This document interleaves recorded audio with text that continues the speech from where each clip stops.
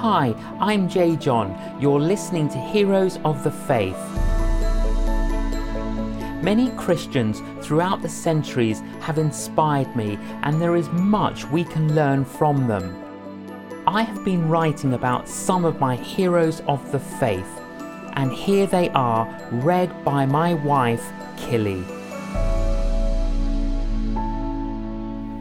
In my early days as a Christian, one of the most influential figures around was the theologian, philosopher, pastor and preacher Francis Schaeffer.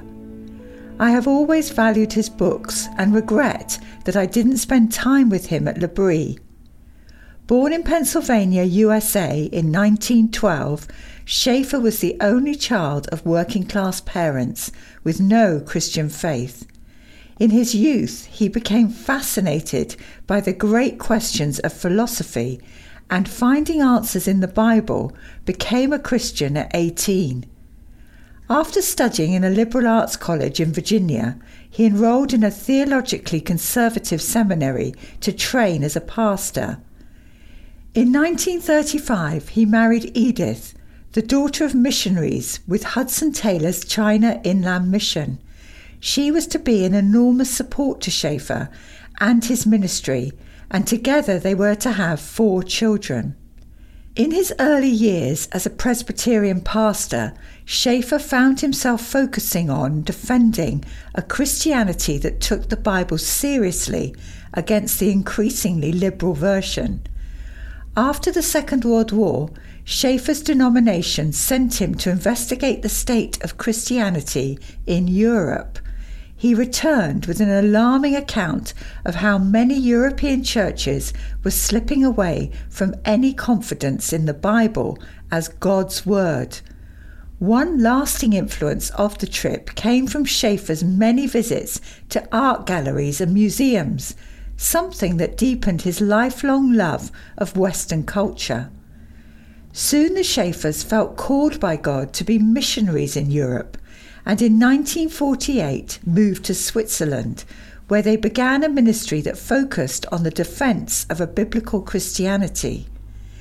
In 1951, Schaeffer came to the realization that his calling was to preach truth to those outside Christianity, rather than wage theological warfare within it. Soon the Schaeffers founded a community in the Swiss Alps, which they called L'Abri, French for the shelter. Increasingly, young, searching people would turn up and stay with the Schaeffers, where Edith would look after them and Francis would listen to them and discuss life, philosophy and theology. One of Schaeffer's strengths was his remarkable breadth of interest, and he became known for how he could apply biblical wisdom to everything from modern art to contemporary philosophy. L'Abri became more well known, and in the 1960s, that decade when everything was questioned and challenged, it acquired a special significance.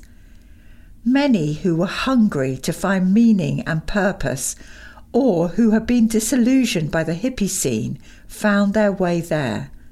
There were conversions, but perhaps of equal importance, many Christians saw broken faith mended and shallow faith deepened as they stayed with the Schaeffers. For many people, L'Abri was indeed a shelter from the storm.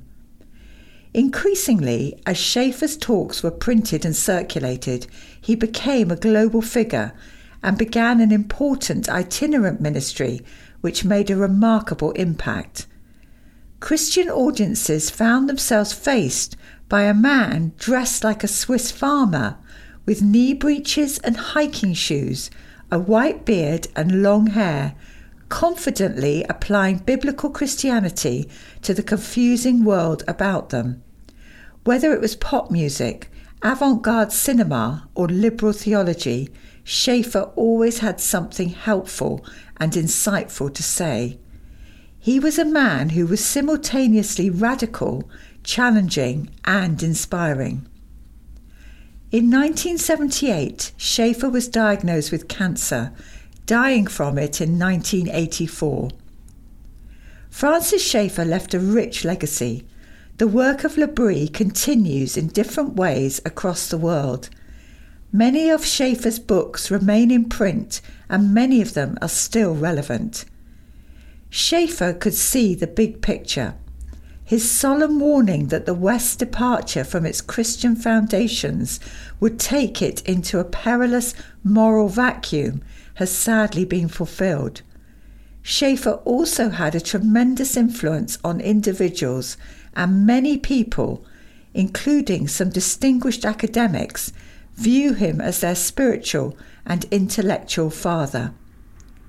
Schaeffer was the right man at the right time, wisely guiding the global church through an upheaval of cultural change. Faced with new and challenging questions, many believers were enormously reassured by the fact that, even if they didn't have the answers, or sometimes even understand the questions, Francis Schaeffer did. As an evangelist, Francis Schaeffer is a hero of mine for various reasons. Let me list 3. First, Schaeffer cared about the world. In difficult times, it's always tempting to go into defensive mode and hide behind thick walls. Sadly, that hinders evangelism because you don't actually meet anybody there with whom you can share the gospel. With his love of art and culture, Schaeffer didn't retreat from the world, but sought to apply God's truth to it. Second, Schaeffer cared about truth. He often spoke of true truth, yet it holds an important idea: the fact that at a time when there are many claims to truth, only Christianity is fundamentally and genuinely true. It's vital in evangelism. We ask people to accept the gospel not because it can make a difference, but because it is ultimately true. Third, Schaeffer cared about people. He could have become a hermit, grappling with ideas in comfort and safety from his Swiss mountain retreat. But he didn't. He and Edith sacrificially opened their house to the world and without judgment cared for those who came to them. Schaeffer softened the sharpness of truth with the sweetness of compassion. Francis Schaeffer cared about the world. He cared about truth. He cared about people. Do we? I hope you've been inspired by today's Heroes of the Faith podcast. Please visit our website canonjjohn.com, where you can sign up to receive future blogs direct to your inbox. Thank you for listening.